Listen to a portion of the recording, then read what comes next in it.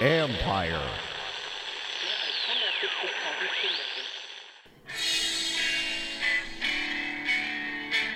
Called the fake news the enemy of the people, and they are.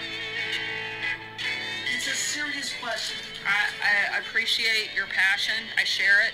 I've addressed this question. I've addressed my personal feelings. And I want you all to know that we are fighting the fake news. You're listening to Just Ask the Question, Adventures in Reporting with your host, Brian Karam. Hi, welcome back to Just Ask the Question. I am your host, Brian Karam, and today it's a pleasure to have Congressman Eric Swalwell with us. Almost did that, didn't I? And we're going to talk a little bit about the impeachment and what comes next. So join us when we come back.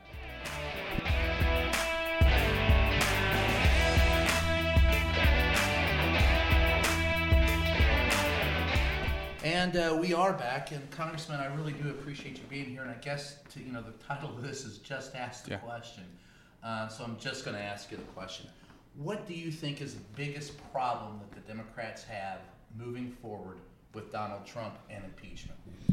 Too many senators worry more about their job than doing what's right. And you see Cory Gardner, who Wall Street Journal yesterday said in a private meeting with senators that if they have witnesses in this Senate trial, that's going to hurt him at home and it's going to be used against him in his reelection. And constantly I bump up against this.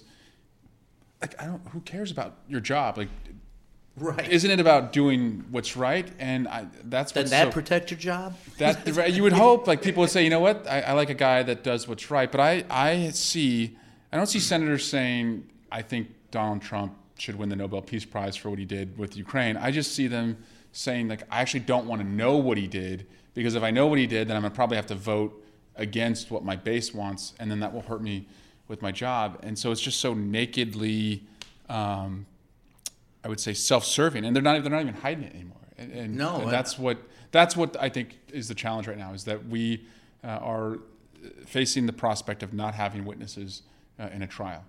I think that I've never heard of a trial without witnesses. I don't buy the argument that you had. Now, I have talked to Ted Cruz and with Cornyn and Mitch McConnell, and all of them say, you blew it in the House. You had your chance. You could have called Bolton in the House, and you didn't do it. And then Adam Schiff come out, and Congressman said, hey, we did try to call him in the House, and he wouldn't show up. Yeah. So if we get him in the Senate, that's the first question we should ask him, is why wouldn't he agree to go in the House, but he agrees to go before the Senate? We did try and get him in the House. He wanted to play games, but he wants to testify now. And if you follow that Cruz logic, even assume that he's right, that the House didn't put together the best process, the process that Cruz would have liked.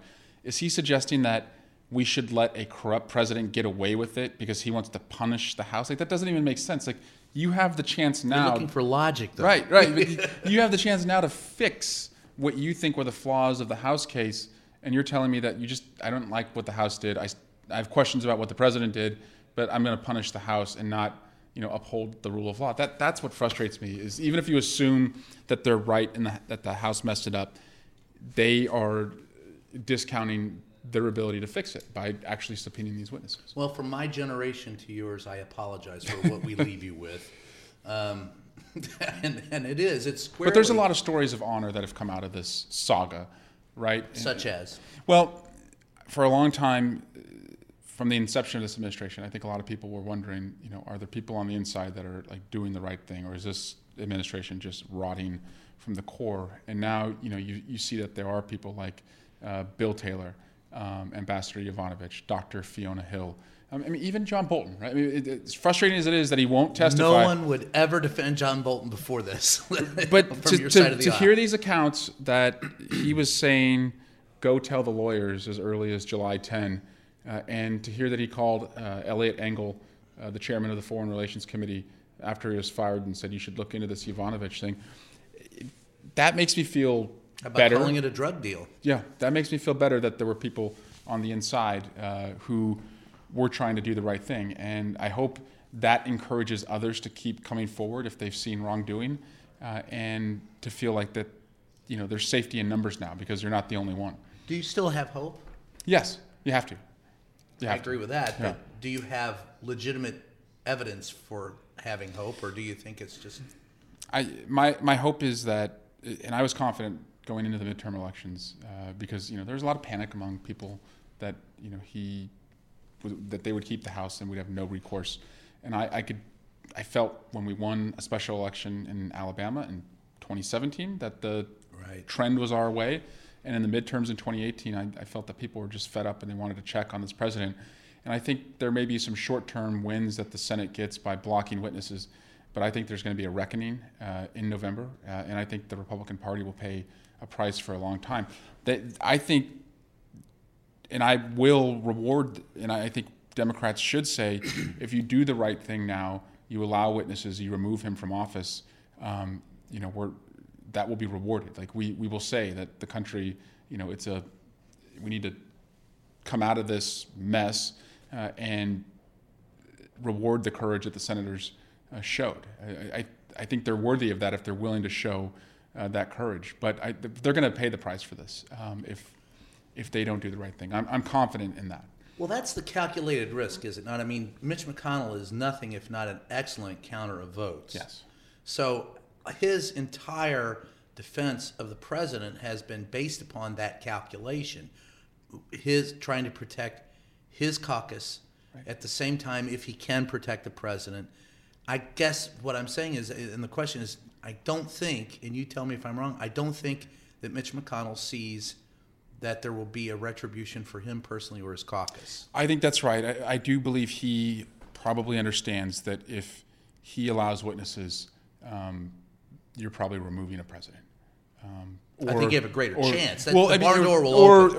Or you're really going to have to explain why you didn't. Because everything we know about this case is that when more witnesses come forward and more documents are revealed, the arrows just point more sharply toward Trump's guilt. And there hasn't been an exonerating witness yet. And so I think McConnell would rather bury the evidence now and pay the price for not allowing witnesses than to allow witnesses and pay an even steeper price for not removing. I think that's the sick calculation that he's making. Again, doing the right thing doesn't seem to be anywhere not with factored Mitch. into That's this. never been a factor. But when you look at it and how it's played out, do you think that at the end of the day that there are Republicans who see the writing on the wall? And do you think the writing is on the wall? A Republican today, privately told me that if Trump was removed, at least we wouldn't have as many political problems going into 2020. Like that, they would free themselves from this, corrupt president. And again, these senators, I think, should step back and realize removing Donald Trump does not mean that Nancy Pelosi, as great as that would be, is president. It doesn't mean that Hillary Clinton is put in as president. It's still in your party's hands. To me, you're removing the most corrupt person who's ever served in that office. And that's the question I have. When you listen to the House managers go over the case against the president, I've been covering it since day one, and I had forgotten some of it. But it seems like we've just been steamrolled with all this stuff. And to actually go back and go through it, my question to Ted Cruz that got him really upset is, if you don't get rid of this president for this, what do you get rid of a president for? Yeah. and so I asked myself before I supported impeachment, knowing that the outcome would probably be determined in the Senate, like why still go forward with this? And first and foremost, I always thought like you have to set the precedent that you can't do this, and you have to check him and hold him accountable for doing this. And then I thought future presidents need to know that we're not lowering the standard of conduct, so that you don't have presidents coming in and saying, well, I may be corrupt, but I'm not as corrupt as Donald Trump, and he didn't get impeached. Like we don't want that. But I also realized, Democrat or Republican. Democrat or Republican. Yeah. But I also realized along the way, and I think it was when Dr. Hill was testifying, that there's a third benefit. It's not just holding Trump accountable for what he did. It's not just setting a precedent for future presidents. This actually stops Trump's corruption. If you think about it, Fiona Hill and Vindman went to the lawyers. Whistleblower came forward after the call. Ukraine finally got the aid.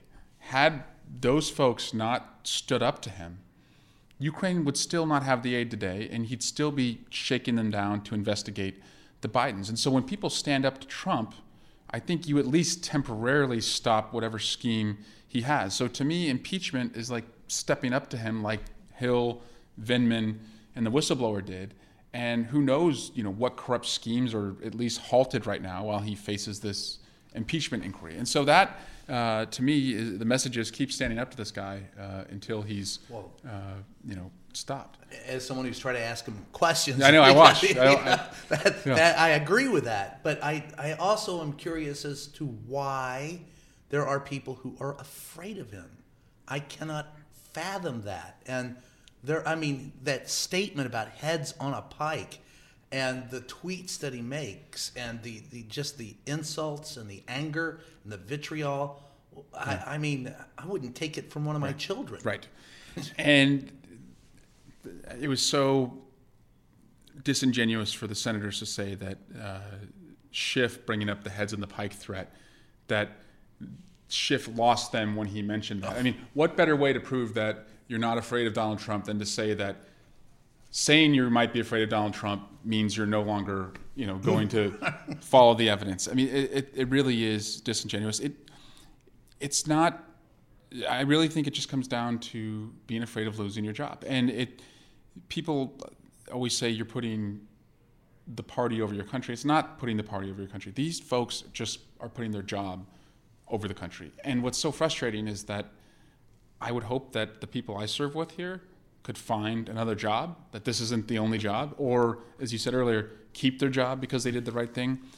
But that's the primary. Well, I got news for you. Some of them couldn't get a job anywhere else. But we're going to take a short break, and when we come back, I want to talk a little bit about some of the root causes of this. And it's an issue that you first came to notice from me about, and we're going to talk a little bit about No Child Left Behind. So we're back, and Congressman, I guess you first came to my attention when you opposed one of my least favorite pieces of legislation ever, and that was No Child Left Behind. As I told you in the break, I always thought No Child Left Behind was Every Child Left Behind because it eliminated teaching critical thinking. It taught to a test. A lot of those kids throughout that No Child Left Behind are now adults and voting. How does that affect the United States of America and our voters and our electorate? Well, I think we have a massive skills gap in America, and I see it not just in my congressional district in the East Bay of California, but I see too many students who are being prepared singularly for a test, and then to get to college, again, it's just more preparation for tests and not exposing them to the industries around them and preparing them for the skills they're going to need to go in to those industries. And so what I have tried to do in my own district is to connect, especially the high schools, the community colleges, with the building trades, because they have a shortage of workers, with the Fortune 500 companies that have big workforces around my district, and asking them, what are you doing to work together so that you as a business are telling the schools what the skills gaps are, and you as the schools are talking to the businesses about what do we need for curriculum to prepare our kids. But I do see that for too many people, their destiny is determined by their zip code, and the federal government puts a lot of requirements in as far as testing, but does not put a lot of funding behind what it takes to prepare and make sure every kid can compete. And I would just finally add that students with disabilities is one of the biggest challenges that every local school district faces. And if you're a parent with a child with disabilities, it's a full-time job to fight for your kid, and the schools are inadequately funded. And so I have supported fully funding what's called the Individuals with Disabilities Education Act, so that our local schools have more federal funding to meet those needs. But it is a problem. I just happen to think that only focusing on a test, as you said, leaves everyone behind. Well, and to move beyond just getting a job and being able to be, to me, when I talk to young voters and I'm interviewing them and I ask them, one of the things that I find scary and yet fascinating is particularly when it comes to impeachment or how the federal government works or how their state government works. they don't know. So I was sitting in my office the night that we took the vote, came back with my staff, and we had ordered pizza. It was late night, and we all just wanted to kind of take in what had happened and talk about it. And some of my staffers were reading the text messages they were getting from some of their friends. And so these are like Capitol Hill staffers whose friends, went to 4-year universities or even more. And they're texting my staff saying, does this mean Trump is gone? He's out of office now? You just impeached him? And so, civics has been, taken out of, many schools' required curriculum. And Yes. I do worry that that could affect our ability to hold, a corrupt president, a corrupt politician at any level accountable, feeling like we don't have the recourse to do Well, that. and feeling like and part of that, what I see and hear from some of those kids is, and kids now, they're all adults, but that their vote doesn't matter. There's nothing they can do, and so that drives down, which totally gives the advantage to the powerful, because if you feel like your vote doesn't count, you don't come out and vote. No. And that's what happened, in the last election, and we rarely have 50% voter turnout, even for a presidential election. Yeah. So it scares me, and I'm wondering, to take it further. No Child Left Behind. I like to have fewer adults left behind. But if you can't teach civics, I think we're screwed. And if we don't readdress how we look at our elections. There's talk of making it a federal holiday, election day, extending, elections so that you can have, vote for a week or so before, the actual election day. Does any of that appeal to you? It does. So I've supported the For the People Act, which it was House Resolution 1, the priority piece of legislation. And what that did was it put in place independent redistricting commissions in every state. So no more gerrymandering where politicians just draw districts that protect themselves and their friends. It would be drawn by, God forbid, math and geography. And then second, No gerrymandering. No gerrymandering. And then move toward publicly financed campaigns.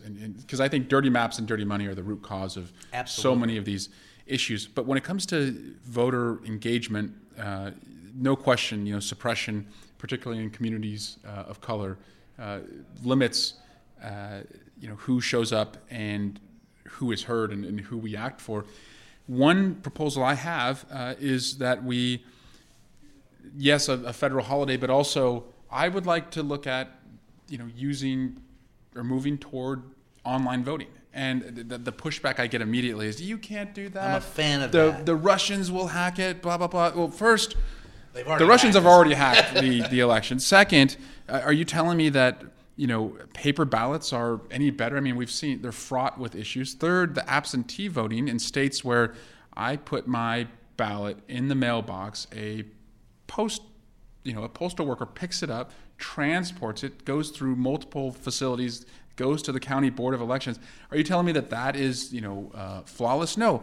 But what I would like to do is have a Manhattan-like project when it comes to voting, and ask the best engineers in America to at least look at whether we could have a secure, online, auditable voting. And if we can't, fine, we won't do it. But tell me that we at least try, because that I think would increase access for seniors, communities of color, and certainly young people who would want to do it.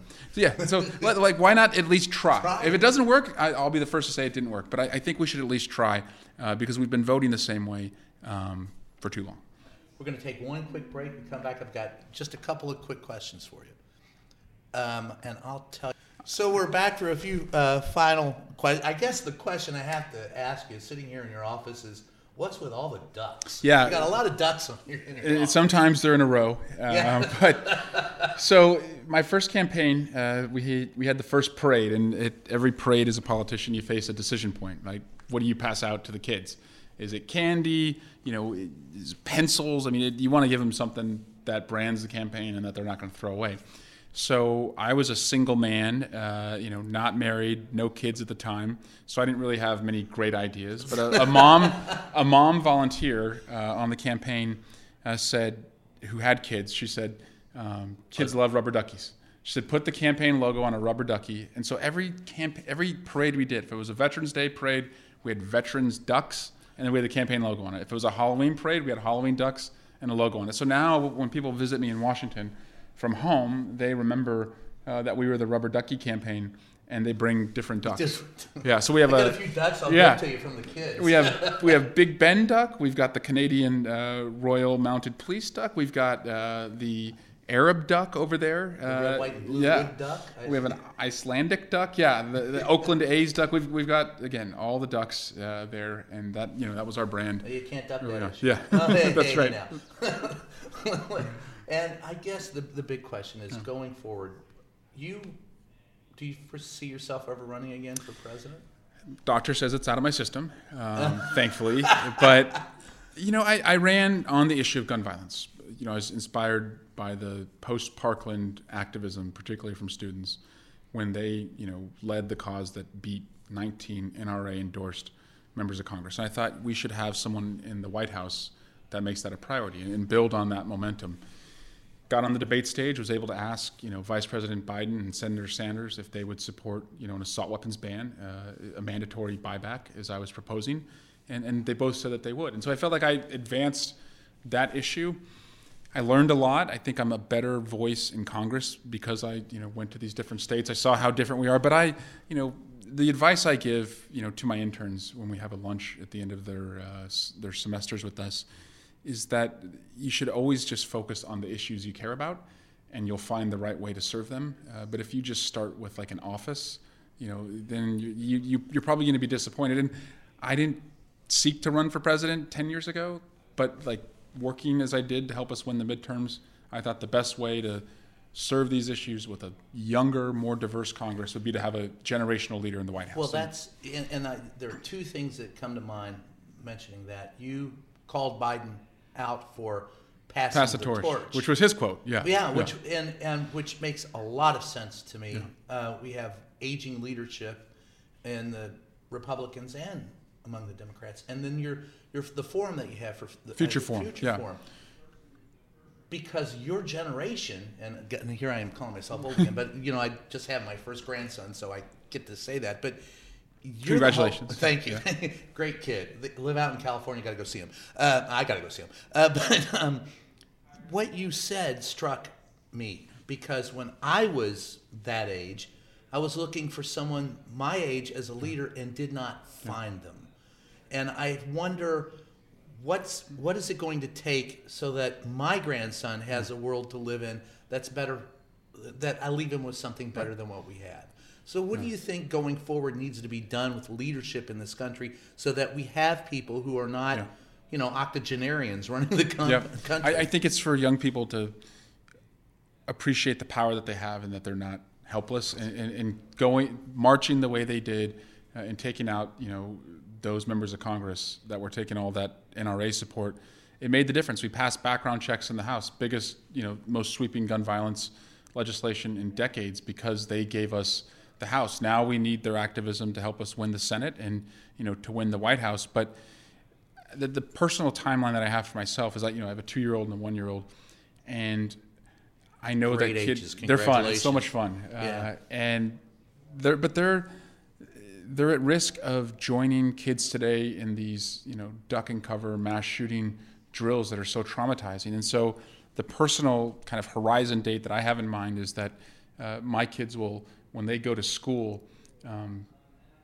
those drills will no longer exist. And that one day my daughter or son will ask me, Dad, did kids really duck under their desk because they thought someone would shoot them? It'll be so foreign to them.